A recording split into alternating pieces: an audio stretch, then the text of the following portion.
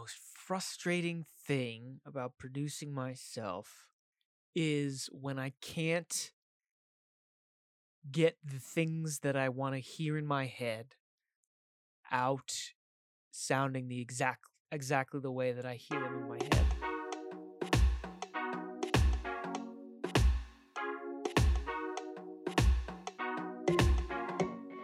And maybe everything in my head sounds just like a little bit more reverby than normal. I think that's a given. Probably But just from listening to so much music. Because yeah. ever since I like started, listening to you talk about music and the way that things get made and stuff like that, I can't not hear reverb and things now. Yeah. It's crazy. It's just like I'll hear a song with reverb, and then I'll try and describe a song to somebody else, and in trying to reconstruct the memory of me listening to the song, it probably has twice the amount of reverb on it than usual. Maybe that's just Mm-hmm. a facet of memory that is just kind of like there's some sort of like there's some sort of like shell shock or reverberations happening uh that that is the brain trying to reconstruct the Mm-hmm. sonic memory of a record. um but yeah, it's always like I'll always have these ideas, and they'll be like they'll sound so good in my head, and then I'll put them down in a garage band or a Logic, and I'll sit there and I'll go, it's so much drier than I thought it was going to be. And in some cases Mm-hmm. that works, other cases kind of just like, well, that's unfortunate. Is it easier now? Like, do you know sort of your voice better after this process? Much better.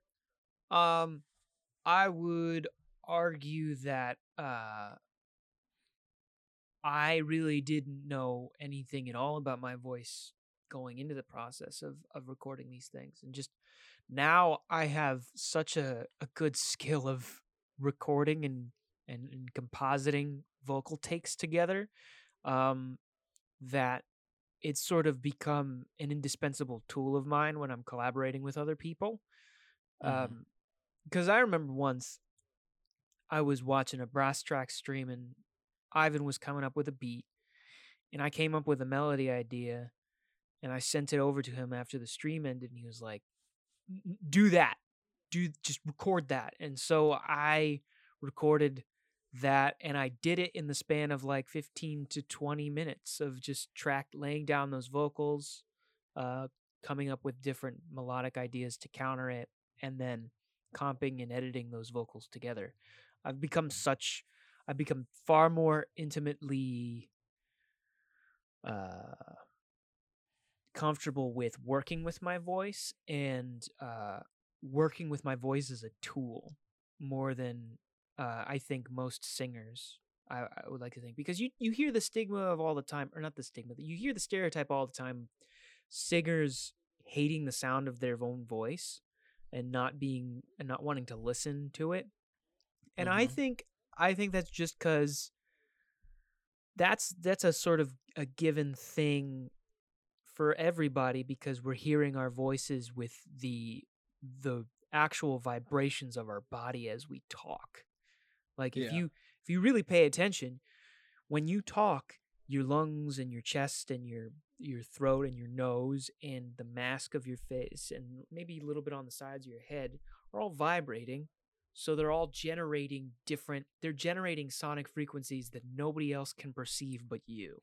And when you say you know how to use your voice as a tool more, what do you, especially when you say more so than other singers, what do you mean when you say that? It's Like, sort what of, is using your voice as a tool mean? yeah, I think I think it's the experience that I had in acapella of just understanding how to arrange music, Mm. how to arrange a vocal in a way that is pleasing and good sounding. But then it's also just the repetition of that, which led me eventually to being able to know how to produce my own vocals. And you'll hear like some of the greatest singers of all time knowing how to do that exact thing. Like, I feel like uh it's an underrated skill, but I imagine that your Mariah Careys, your Ariana Grandes, and your Beyoncés all know how to comp their own vocals because they're so intimately aware of what their instrument can do. Mm-hmm. That they know instantly when they do a take, they're like, no, gotta go again, gotta do it again, because that's not what I heard in my head. And so I think I am starting to shape the tool of my voice to get on that same level of artistry. I don't think I'm at like Mariah Carey levels of I'm good at this yet, but she has like 20 to 30 years of experience on me. I remember when we were talking about Can't See Past 30, and Mhm. you were talking about how you write hooks and like you write them as if people are going to be singing them back at you. Right, right. I have a question in regards to production, not only on mostly on your voice, but also just on the track. Sure. Um, is that how you sing? Because something that I notice Mhm. and I think I saw a YouTube video about it, about the difference between how a voice is going to sound on the record, especially nowadays, where Mhm. like every record that you hear is built from all of the best takes, all of the best like individual parts of different takes Yeah. that build the original song, Right. and how that differs from the actual capability of the human body on like a sort of nightly tour or something like that. Yeah. When you were Totally. singing, were you thinking about what it would be like to perform? No. I imagine I would perform Can't See Past 30 little like a half a step down maybe, Mm-hmm. just cuz there are things that I know that I can do in the studio and that I have done in the studio Yeah. that are far more acrobatic and musically interesting for a record than they are for a live performance. Um, Mm-hmm. I did write that song with the intention in mind of like this chorus is going to be something that people are going to shout. So when I'm Yeah. singing, it sounds a little bit kind of like shouting, but it's not shouting, it's controlled. It's almost like controlled Mm-hmm. shouting to an extent. Um but that was the impetus of being like I want people to I don't care who is singing it. I want people to sing it is was the goal of that record in particular. What did this project overall teach you about collaboration? Teach you about collaboration that you didn't already know, because you come from Right. a musical background that is sort of inherently collaborative. Yeah, yeah, yeah. Yeah, that's true. But what did this project teach you about collaboration that that experience didn't? Right. Um that's a good question. I know it is. That's why I asked it. um I think I was surprised about how effectively the process was in communicating virtually with people. And granted, I Mm-hmm. know a lot of the engineers are kind of like a lot of the engineers got what I was trying to do in the sense that I was a good communicator in terms of what the goal was for each of the individual songs I was working with on the production side. Um, but still, I'm always in awe that producers can not only nail the things that I want to hear, but also pull things out from what I'm saying um, that is like, oh, I didn't think of that, but that actually works so much better than I thought it was going to. Um, only just by texting somebody or writing like a feedback thing to somebody. Um, I'm always in awe of that. Um, I think I learned a lot about the writing process a lot more than I did before.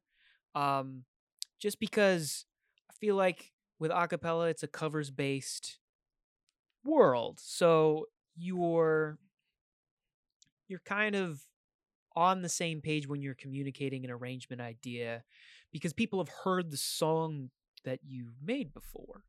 This is kind of you're just pulling stuff out of your brain and saying, hey, this is something.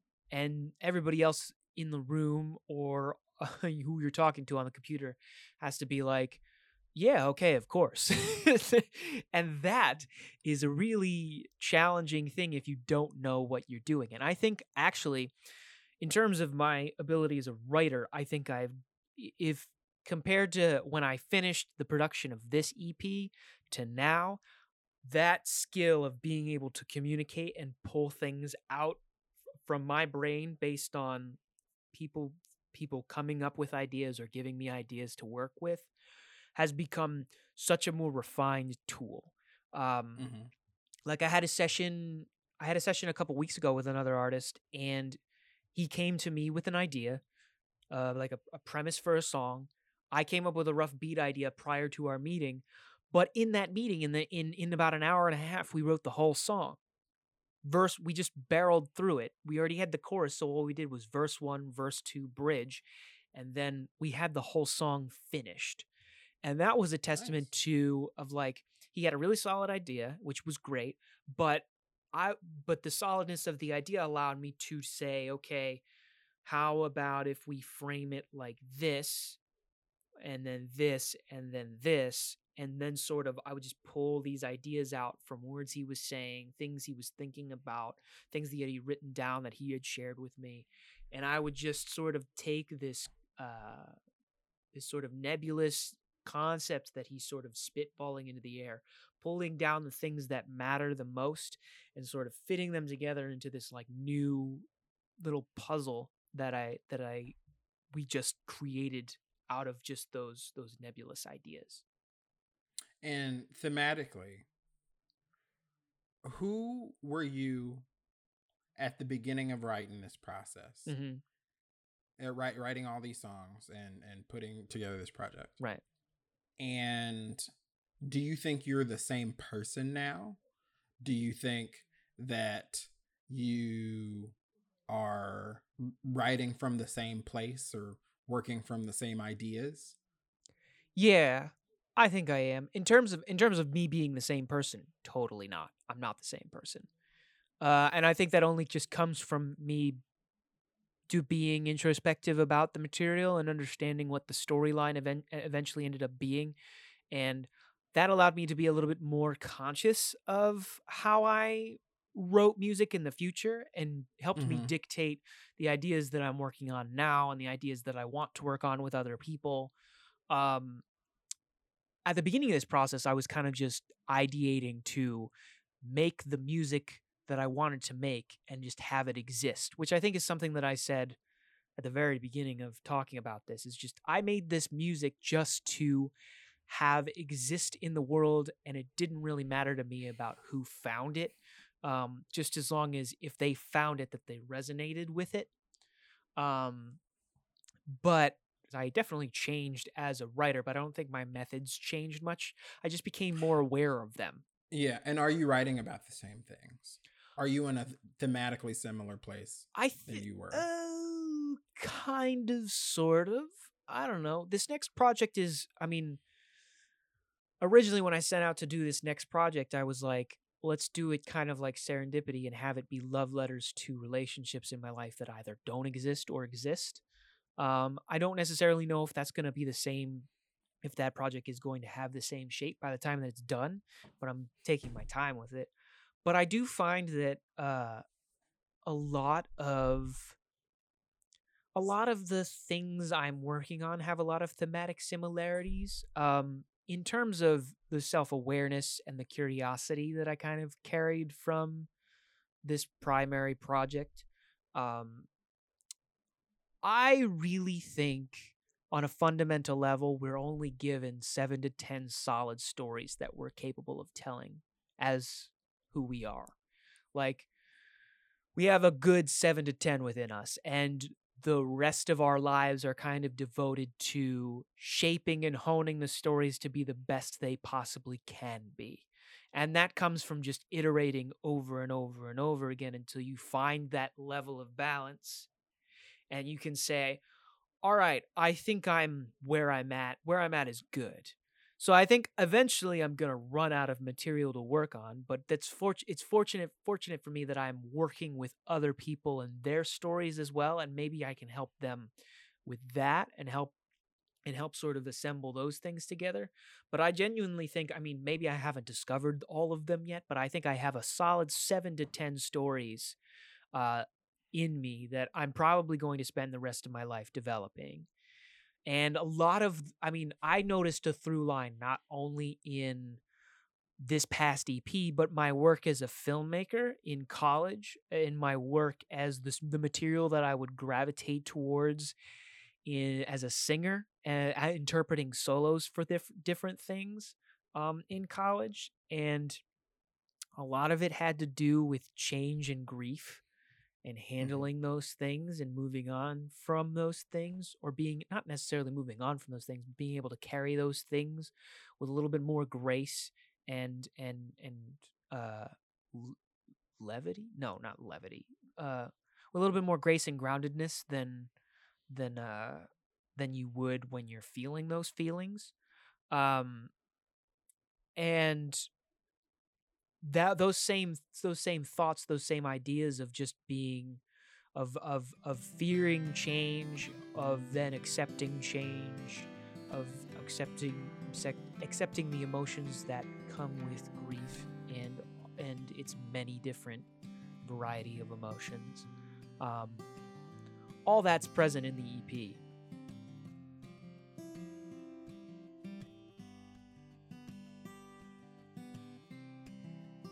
The full Day by Day EP is available on all streaming platforms. Tape by Tape is a production of Iris Out Media and edited by me, CJ. You can find me at CJ Period, that's CEEJAY, and the word period, I'm assuming you know how to spell it, on any social media platform. And you can find Dan Purcell at the Dan Purcell on all those same social media platforms.